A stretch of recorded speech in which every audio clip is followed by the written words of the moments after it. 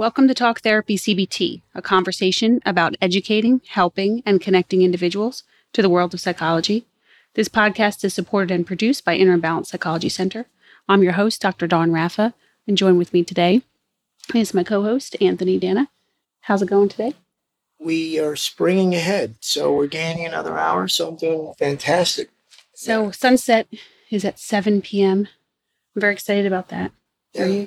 Are you excited about that? Yes, I am. And the other day, winter tried to, rear its ugly head one more time with a, I guess if you want to call it a storm of sorts. The temperature got down really cold, and it's just, I hope we can just get to some consistently good weather, but at least it's going to stay light longer, so that's always good.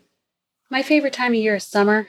Spring is, second favorite, obviously, then fall, then winter. But at least we're heading in the direction to more vitamin D and hopefully more time outside and happiness, right? Yes, absolutely. So we always go back and forth with topics, and we thought this one would be interesting, and hopefully you will like that too. So our title? Yeah, I love the title. Is Let's Get Weird. And what it pertains to is just, I guess, syndromes and disorders that are documented that could be construed as weird. And my quote, just to make sure that we never want to offend anybody, and we try to have fun.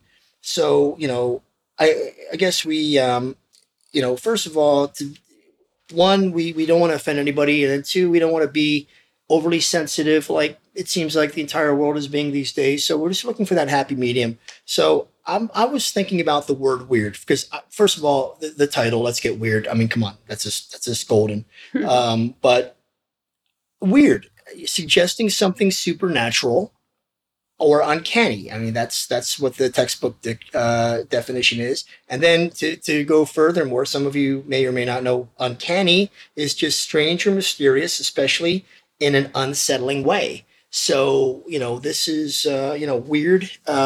It's not like a, kid in the at the playground calling some other kid weird. This is just, obscure. We're owning this word. Yeah, in a way that I think of it too, and when I was researching into this, because I had some ideas of what to include, rare and obscure is another way of saying it. So we don't mean people are weird. We just think they're obscure. I'm okay, you're okay. Yeah. So we want to put that disclaimer out there, not to offend or hurt anybody's feelings. But just like we did with the bizarre, eccentric. But if you're determined to be offended, then that's your right. So go for it. Yeah. Yeah, and if you know anybody with these, maybe you can give us some input on it. But my quote is, if you talk to God, you are praying. If God talks to you, you are schizophrenic. And that's by Thomas Szasz. Szasz? Szasz? I don't know. Schnaz. Very snazzy. Yeah, I've seen this man's name before, so I don't know if I'm pronouncing it right. But so society thinks of things that way, right? Like if you are talking to God, you're praying, God talks to you, you're schizophrenic. So that's considered odd or weird or, diagnosable if you're hearing voices or hallucinating or having delusions. So I just thought that fit with quote unquote weird. I think so. Even though schizophrenia isn't as rare as these diagnoses that we're going to go over, right? Yeah. I mean, maybe I'm making a mountain out of a molehill. It wouldn't be the first time, but I just, want to make sure everybody is okay, with us using that word. Mm-hmm. Right. Yeah. And that's impossible because not everybody's going to be. So what are you going to do? Yeah. Well, we try our best to be sensitive, right? Okay. So we're going to basically just go in order and just kind of banter back and forth. We don't have a game today. But we're going to just talk about some of these rare and obscure syndromes and diagnoses, some of which are in the DSM-5 or, included in the Diagnostic and Statistical Manual of Mental Disorders, and some of them aren't. And I think what I read, the reason why was because they're so they're so scarce that they didn't make its way into the DSM-5 because there's not that many cases of them. But they do exist. I do know a few of these that we did. I have some statistics. Right. We talked, and I couldn't believe that these were real cases. I thought I really thought, okay, somebody just made this up, or somebody, and again, I'm not trying to make fun of or sport of these people who had but it raises an eyebrow, such as life, right? So number one, you have here is body integrity identity disorder, or BID, as the acronym suggests. Yep. All right. So BIID is a rare, little studied condition in which patients want to become paralyzed or to remove certain limbs because they don't view them as a legitimate part of their bodies. So I think another name for this I read was like a zombie disorder or something. Or no, that's a different one. Never mind. Seeing that they wanted to even cut off parts of their body because they didn't want to have that part anymore. I'm pretty sure it's this one. So because it's taboo, a lot of people don't want to come forward and talk about it because it just sounds weird. I guess it just sounds strange. This in relation to, or is this any connect, like, so if there's a guy who feels like that they were born the wrong sex, that's a totally different ballgame. Okay. Yeah, no. That's a gender identity. Okay. Disorder. All right. So no. So wait, let me. I thought maybe I don't know if they're interrelated or if they can be maybe confused. I guess they could be. Maybe if somebody doesn't know what they're doing. Yeah. Yeah. I guess I could see that. I could see that point being like. But there's more layers to it than just that. Yeah, I don't think it's necessarily. I don't know, because it's not really documented genitalia per se. Okay. It's more just like your hand, like I don't know, like your hand or your foot. It could just be, today it's my finger, tomorrow it's my toe. Next week, it's not specific for reproductive parts that I've read. Right. Okay. So so it's not necessarily recognized. And it's most likely neurological, like the cause of it. So even though it's kind of a mental disorder, like I said, it's not mentioned in there because there's so few people that come forward with this. Okay. Number 2, conversion disorder. Mm-hmm. All right. Yeah. What does that involve? Okay, so this one is actually not as rare as the other one we talked about. It actually is in the DSM-5. And what this is a patient who suffers from neurological symptoms like blindness or loss of motor control, and there is no physical cause for it. So they insist that they have these disorders, and there's no evidence of it. And it could even be seizures or paralysis. It could be, like I said, I don't know, dizziness or headaches, things like that. And there's not any physical, cause. So they get a bad rap generally because, doctors think they're just lying about these things, but they don't do it to get attention like some of the other disorders. And it's not accounted for by another mental disorder. But it's not intentionally, feigned or produced. They actually really believe this. So it's maybe a little bit like delusional to a degree, although it's not classified under that category. And it's really hard because they just go around from doctor to doctor saying that they have these. So this is considered rare. Okay. Yeah. This one is interesting. Okay. The third one I have here on my list, Jerusalem syndrome. Right. So this is number of cases supposedly are about 100 people annually. So it's not too prevalent. Difficulty coping with reality versus fantasy. So with this syndrome, these individuals have an overwhelmed reaction to being in Jerusalem. Now, it probably results from extreme idealization of the place as a holy land. And also, it varies between being psychotic and then also, in all of it. So I guess symptoms include anxiety, desire to see the city alone, desire to be clean and pure, and a compulsive need to recite religious texts, sing holy songs and deliver sermons. In most cases, it doesn't require hospitalization, but I guess it's this overwhelmed reaction, which, you've seen people in Holy Lands go, I guess, overboard, or they just don't feel worthy, or they're just having this. I mean, it sounds like it could begin as a positive reaction, but then it's just too overwhelming for them, or they just feel, I can't, I don't know. Mm-hmm. It's just all too much. It's all too much. Yeah. And I guess it's somewhat like a combination of being psychotic and also anxious. Mm-hmm. But I guess it's like kind of obsessional. We would have to I guess see some videos on someone that's suffering from this. But again, this is not in the DSM-5, but it is called Jerusalem syndrome. And it says here that there is also another syndrome called Paris syndrome. It's a related disorder. People suffer psychosis when in the city of Paris does not meet the idealized version of the place in their head. So, maybe that's just disappointment. So that's the polar opposite. So the people who are going to Jerusalem, it's way more intense than they thought. Yeah. And it's better than they thought, where Paris was just okay for me. Mm-hmm.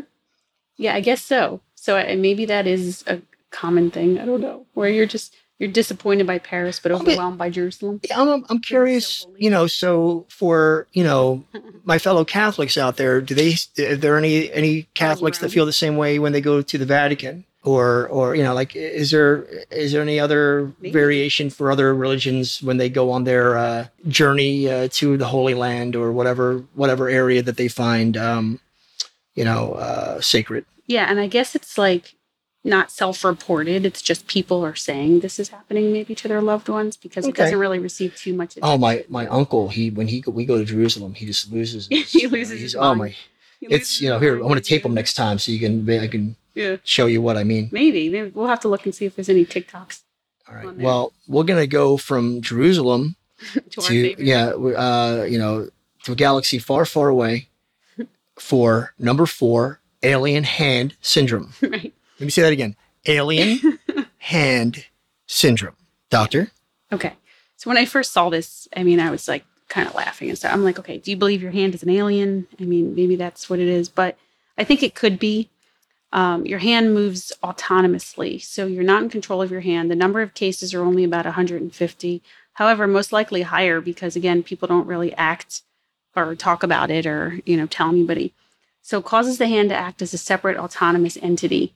So it's not me, it's my hand. My hand did it. The hand has the same strength as before. And you just either don't move it or you do move it. I don't know. I want to say it's related to probably brain damage, I guess, which is obviously medical. But the fact that it's called alien hand syndrome just was, kind of funny. But it's probably neurological. It causes your hand to act of its own free will.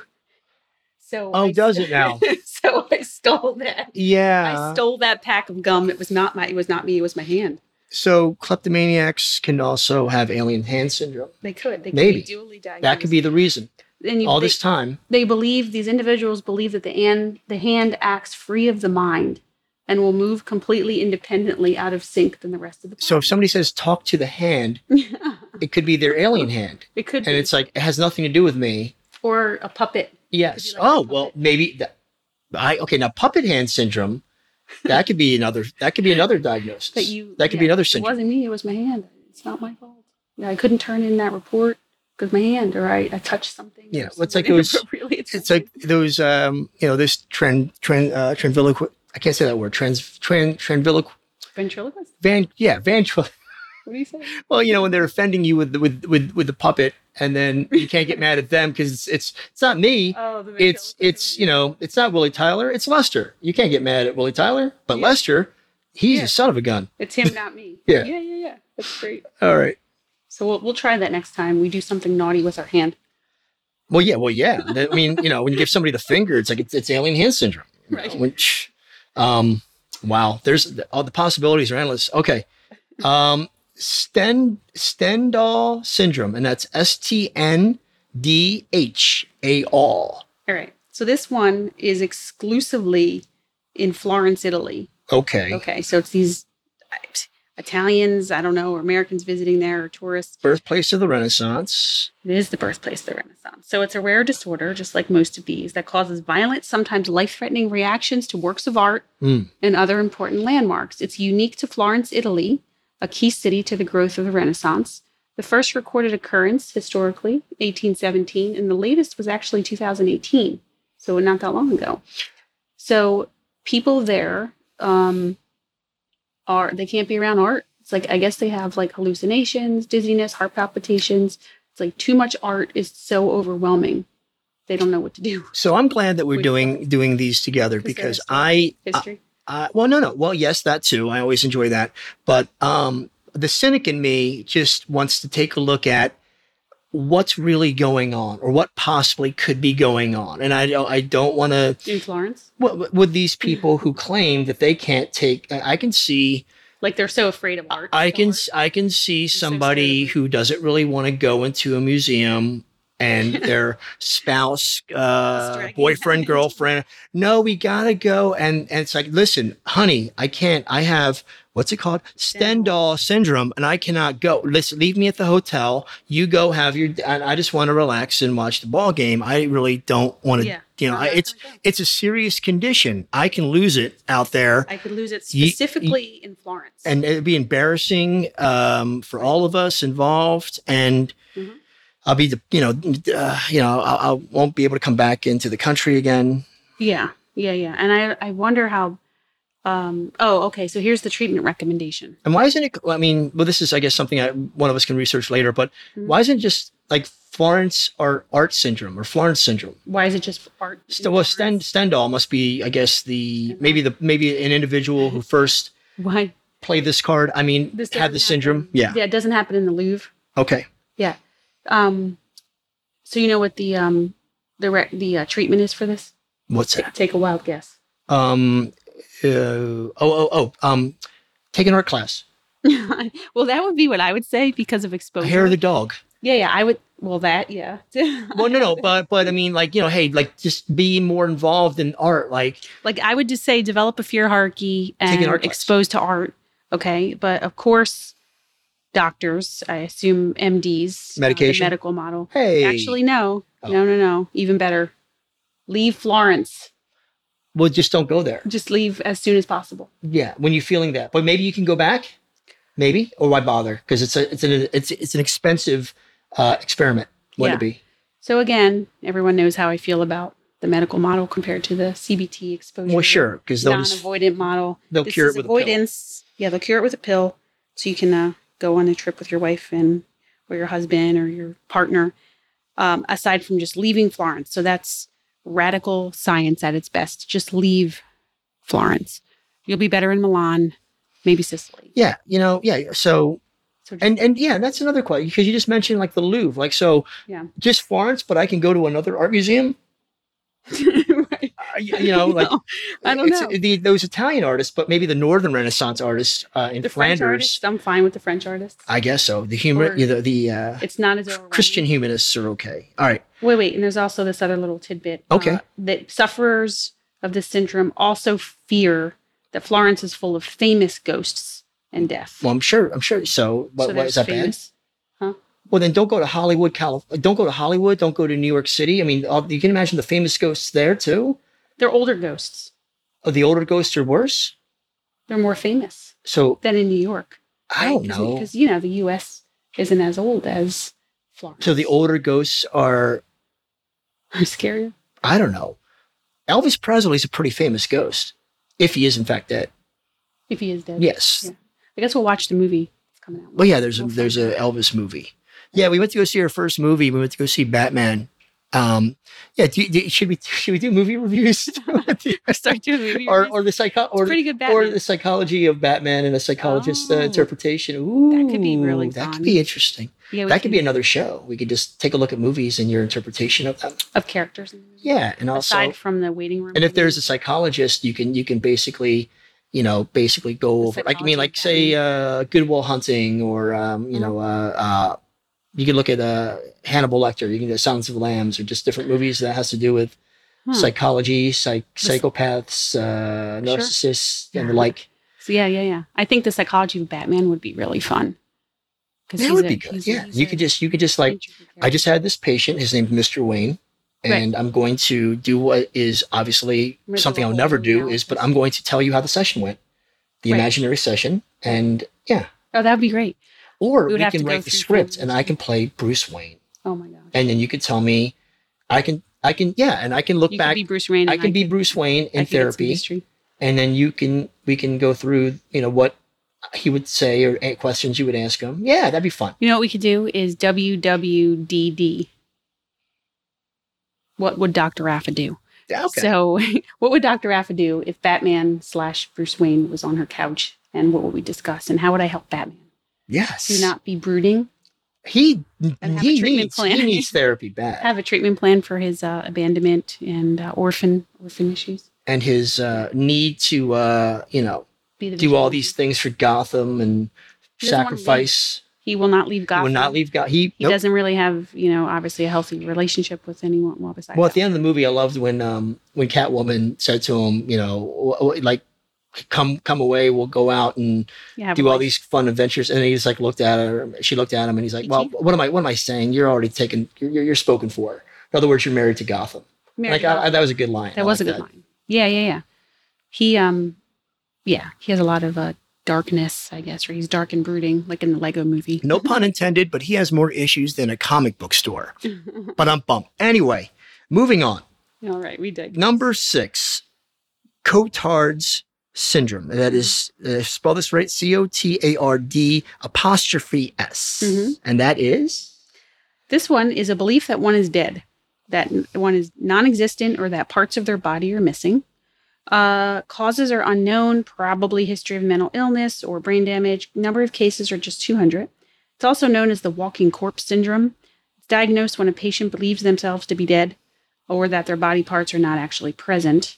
In extreme cases, if people believe they're dead, they don't eat or sleep. So maybe they end up, in the hospital if they're refusing sustenance. Now, I'm curious, and this would take a lot of extra research, and I don't know where you would even be able to find this, if it's even documented, or I'm sure it is, but to get your hands on it or to be privy to it is another thing. Because how many of these people have had near death experiences? How many have experienced PTSD, or maybe came out of a coma, or like I said, like just like cheated death, and they just feel like I'm on borrowed time as it is, and I'm kind of already checked out in some ways. Like if there's a crossover. Yeah. It says that it usually affects middle-aged people with a history of anxiety, substance abuse, and schizophrenia. So there's comorbidity with that. They often grow antisocial because why would you socialize if you're dead? I guess. Right. Who are you going to hang out with? Or maybe they think they're haunting other people. Maybe they think that I don't have to go to work because I'm dead. So what if they had that and the alien hands? Bruce Willis and The Sixth Sense could be considered suffering from Cotard syndrome. Right. If he wasn't dead. Because he really thought he was alive. That's the opposite. Well, that's a different. He thinks he's alive and he's dead. As opposed to I'm alive and I think I'm dead. Wow. Yeah, and the other syndrome. That? Okay, that's a different syndrome. We'll document that. M. Night Shyamalan syndrome. Right. We'll give him credit. The thing with the alien hand, or not the alien hand, the one where you want to cut off parts of your body. Do we do that one?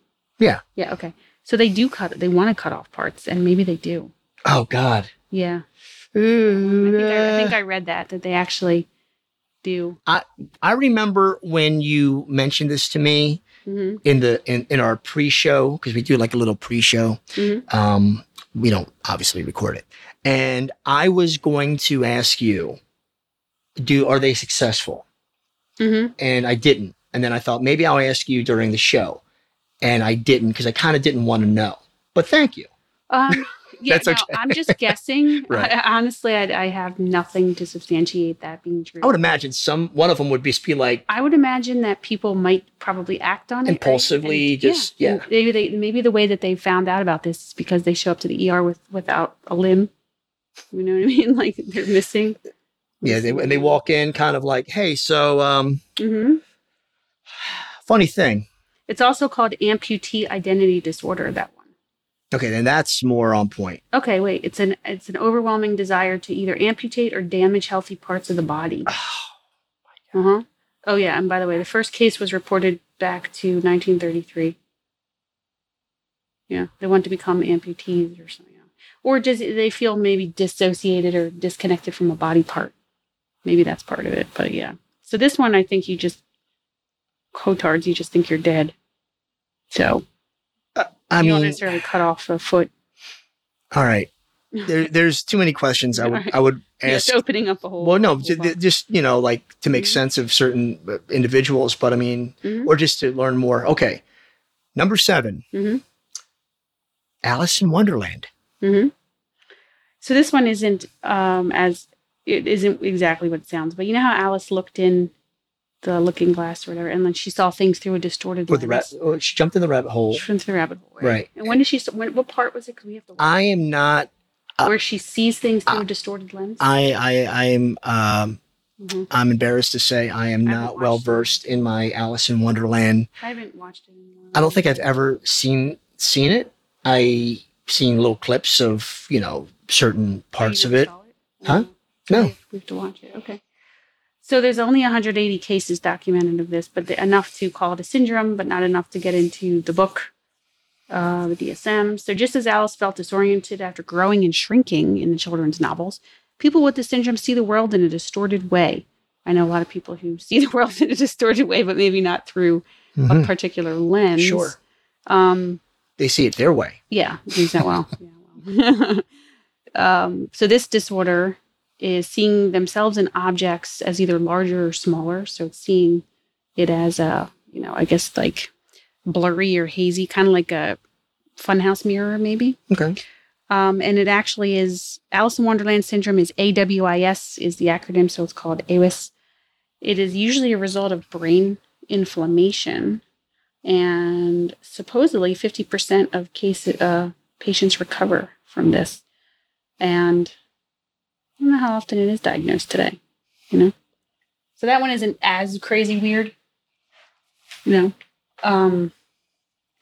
any thoughts on that, I guess, other than we should watch Alice in Wonderland? Well, I think I need to watch Alice in Wonderland before I can, You comment. Yeah. Uh-huh. Before I can speak intelligently about the syndrome or even have any follow-up questions to it. So So you don't have any. I should have done. So that's on our list of things to do. There we go. What's on my list? I mean, you can maybe explain it to me. Maybe I need some help watching it. Or which one's Alice again? Then, by the way, this isn't because of tripping on acid. This isn't due to substance abuse. This is syndrome. Yeah. Right, Tara. It's not. All right. So, Kat, what's the next one is, I mispronounced it, but so it's Capgras syndrome. Okay. So this one is another party trick. As opposed to crabgrass syndrome. This is capgrass. Yeah, this isn't crabgrass where you have, that growing in your yard and you need to get rid of it with a good lawn company. Sure. This is capgrass. And again, I don't know the origin of this name. Okay. But this one is, again, just like the art one, I can see people using this as a reason to not be around people such as partners or spouses. It's also called imposter syndrome. So people with this mental health condition believe that someone in their life that plays a significant role has been replaced by an imposter. Okay. So that's like... Are you... now I'm looking at you. Is this really you, Dr. Rafa? Or know, is this... It's no. No? It's not me today. Okay. It's somebody else subbing. Maybe I have capgras syndrome. Maybe you do. Maybe you think that I'm... Maybe this isn't me. Maybe it isn't. I was thinking maybe this wasn't you today. Mm-hmm. So someone in your life is suddenly an imposter. Right. So again, this is in line with, maybe schizophrenia, Alzheimer's, dementia. I would say that though it's not under its own syndrome, so it has nothing to do with the other diagnoses as dementia. But could you imagine that one day you go to work and people are like, "Hey, you're an imposter." Are any of these individuals elderly? Because that can maybe dementia. make some sense. Yeah. Who are you? Yeah, like, again, like dementia. Who are you? And unfortunately, that does happen. And of course, yeah. Sure. Which I was surprised that this is its own syndrome, and you can kind of like laugh about it, I guess. No, I mean, it's different.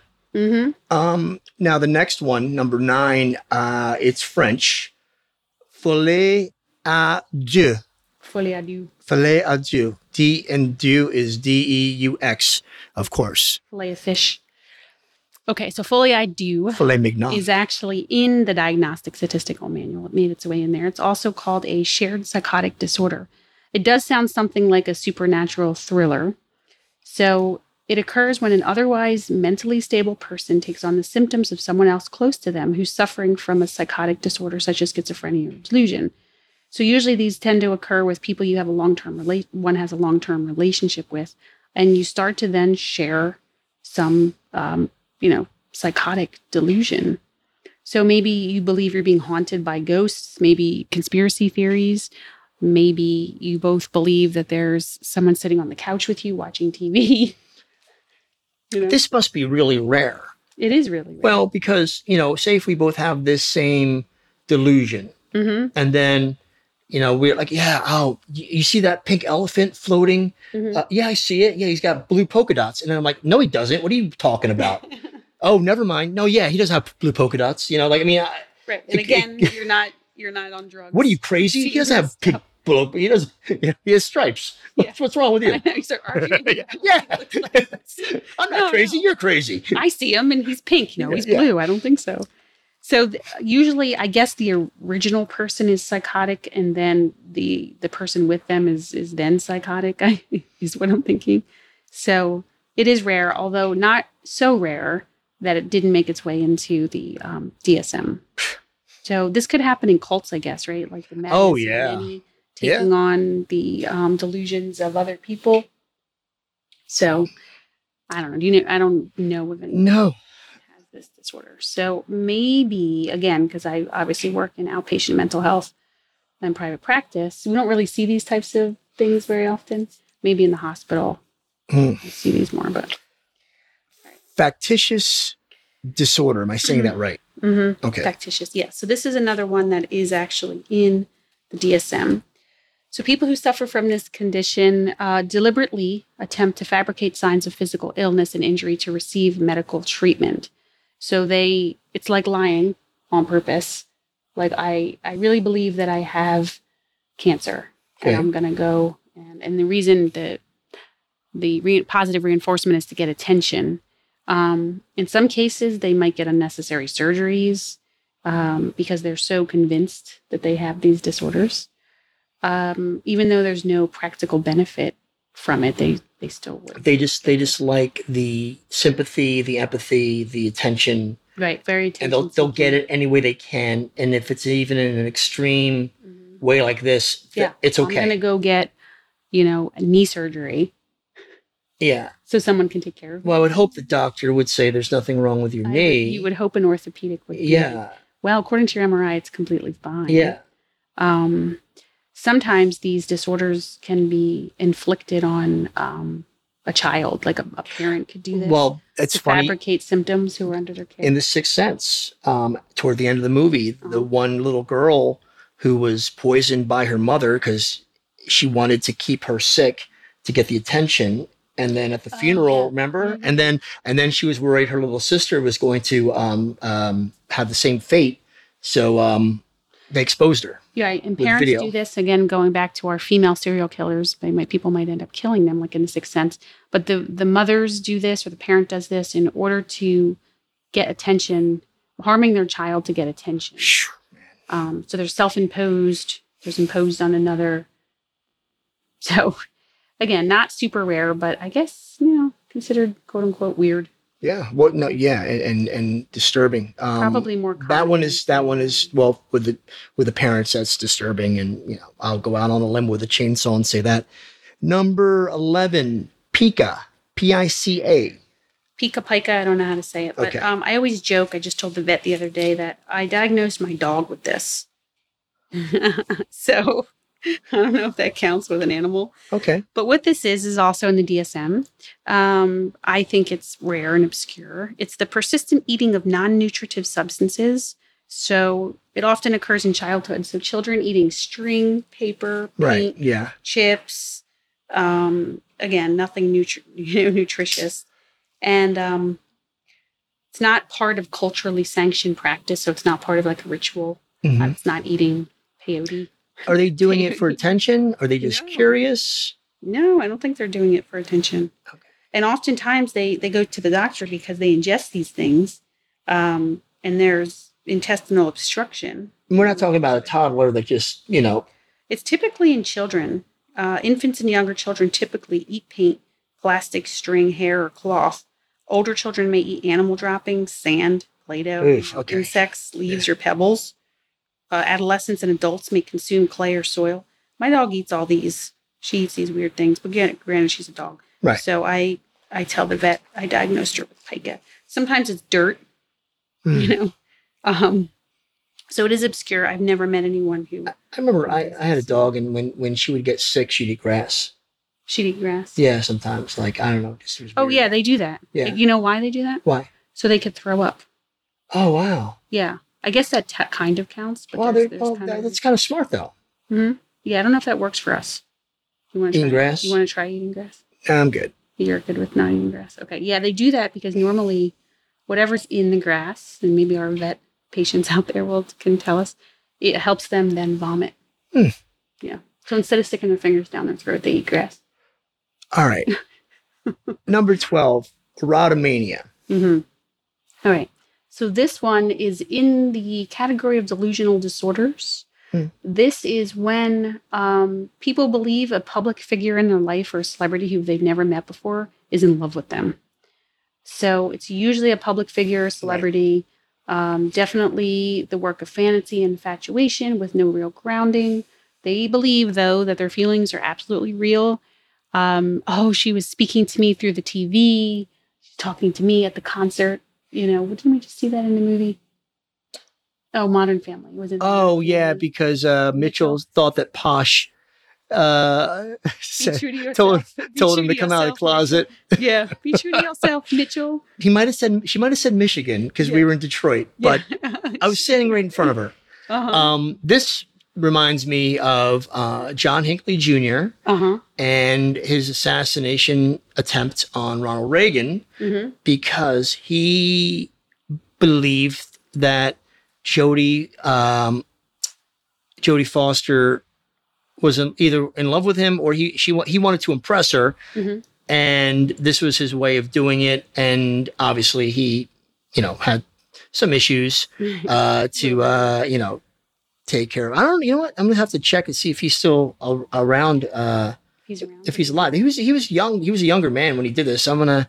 I remember when I got home and they kept replaying it over and over and over again. He survived obviously, but it was a big deal. I mean, last time president had an assassination attempt on him, I'm pretty sure that's the last time. The last time. Yeah, I remember that. You know what I'm just thinking as you're saying this? I wonder if there's a spike in this erotomania. You know why? Social media. People are following celebrities on social media sites, and like she's speaking to me or he's speaking to me or she liked my post, even though it's their PR people who do it. But, it's like a fantasy. And I've heard people say about we're friends on Facebook, and what are you talking about? Yeah. I guess it's more than a fantasy or crush, infatuation or crush. It's like really, really like your whole life is probably consumed by this. It isn't just like, I have a crush on that person. I guess. The last one, number 13, is, we talked about this one. I'm not going to ruin it. It's, ladies and gentlemen, this one is something else. Fratterism. Frauder. But it's spelled F-R-A, right? No. That was F-R-O? Okay, I misspelled it. F-R-O, frauderism. And Dr. Raffa, please explain to the audience what frauderism is. So this is under the paraphilias category. It is in the DSM. This is when, now it says in here he, so I assume it's mostly men. It's when I would think it's all men, but go ahead. it could be all men, right? Because when I told you about this, I don't see a woman doing this. Over a period of at least 6 months, recurrent, intense, sexually arousing fantasies, sexual urges involve touching and rubbing your parts, your genital parts, against the non-consenting person. So the need to rub up against other people. I'm trying really hard not to laugh again, although because I laughed a few times before. Right. I know. It's it's not as rare. So you know where these? I call it just you're a pervert. You're a pervert. You're just. But let's make it a syndrome and frauderism. So you have to be careful. Mostly, didn't you say it's mostly on the subway? Yeah. Yeah. Go figure. Where there's close contact. Yeah. Pre-COVID. How convenient. Pre-COVID, I guess, when you didn't have 6 feet. So this might have actually... So what do they do during COVID? They must have lost their minds. They must have. Wow. Yeah. Can't rub up against people. Poor guys. Yeah, it seems to be mostly men. Occur when the person is... I mean, I just don't see a woman just... 15 to 25. Maybe there is. Yeah, sure, but... Well, there's also shame that comes with it. They want to avoid, possible prosecution. And there's, they don't want to get in trouble. So usually it's busy places, public. So they know what they're doing is wrong. Yeah. So okay, so it's not a real. If you really suffered this, you don't know what right from wrong, and you just do it because you just can't help yourself.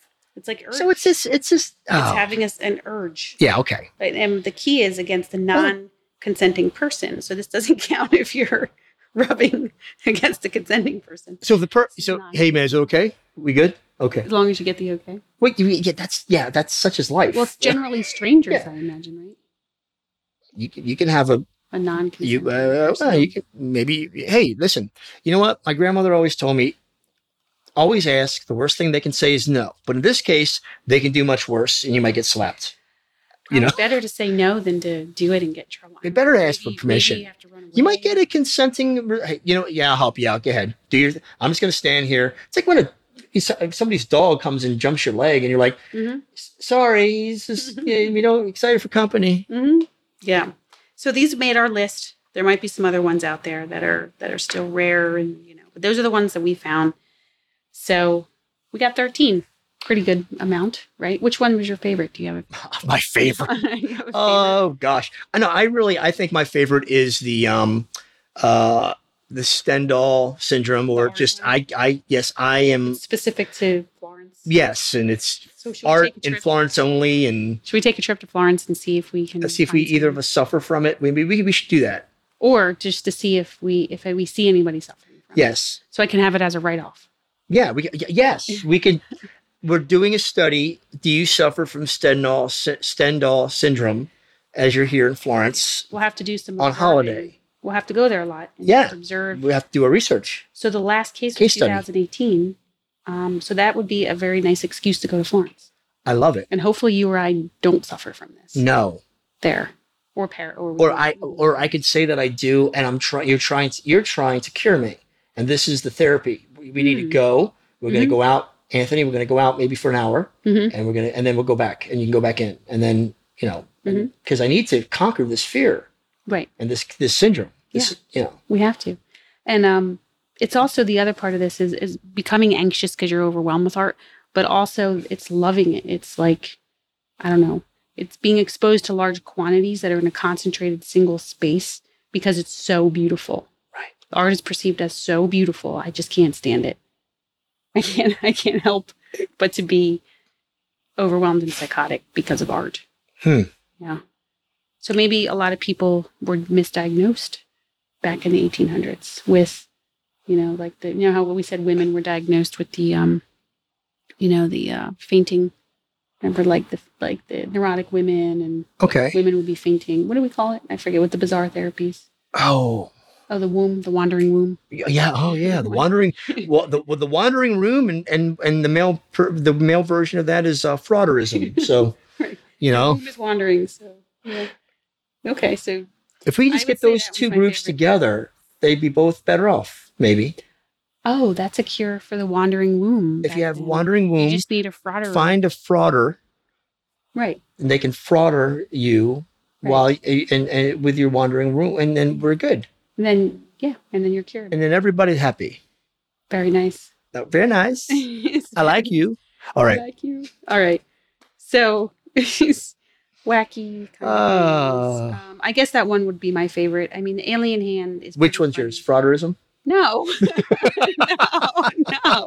No. Okay. That's what we just left off on. Oh, sorry. I mean, Stendhal's syndrome. There's something. Oh, boy, I'm learning a lot about you today. No, I don't. No. Who wants that? Strike the record. No, that's not. Okay. I'm saying the Stendhal syndrome. As opposed to the alien hand. I mean, that's kind of funny. It reminds me of the hand on the Addams Family. Remember there was a hand? Yeah, but it was just a hand. It was just a hand. Well, then but that hand could be a result of, what's the one where they want to cut off their own limbs? I mean, there's a lot of connections here. Yeah. The one where a body integrity identity disorder. Mm-hmm. So that's what happened to Hand. And then Hand continued to live his life. And with the Addams Family. Yeah. So what happened to was that Addams Family member who was dismembered? Are they on the show? They're somewhere else? The hand? I left my hand behind. Yeah. I don't know. Was it a ghost hand? I want to know the backstory of Hand. Oh, wait. What if it was the person who thought the syndrome where you think you're dead? Ooh, and he's not dead, but he also had the BIID. Right. He did that on top of it. Right. And then now he has alien hand syndrome because his hand is acting free of the mind and will move completely independently and out of sync with the rest And what of if the body. that hand has frauderism? Wow. Oh my God. There. That's the perfect storm. On that note, I think we should sign off. What do you think, Doc? I think so too. Okay, I guess. I can see that. I could see that hand crawling through the subway, looking for a potential victim. Dun dun dun dun dun dun dun dun. And if there's two of them, then there's a shared psychotic disorder, the folie à deux. If there's two hands, and they can thumb wrestle. They can and have a shared psychotic disorder. They can hold hands. Oh. And then one might think the other's an imposter. And they say, "Let's go to Florence." No. Let's go to Jerusalem. No. Let's go to Paris. Or wait, we could stowaway in his handbag. The imposter syndrome. Then the hand is like, "Wait, you're not my partner hand. You're an imposter." All right, let's stop before. Let's stop. Yeah, before we just go on and on and on. All right. All right, everyone. Thanks for listening to our show. Catch all of our episodes and more at www.innerbalancedpsychology.com. If you have any questions, at info@innerbalancedpsychology.com. And remember to stop it and give yourself a chance.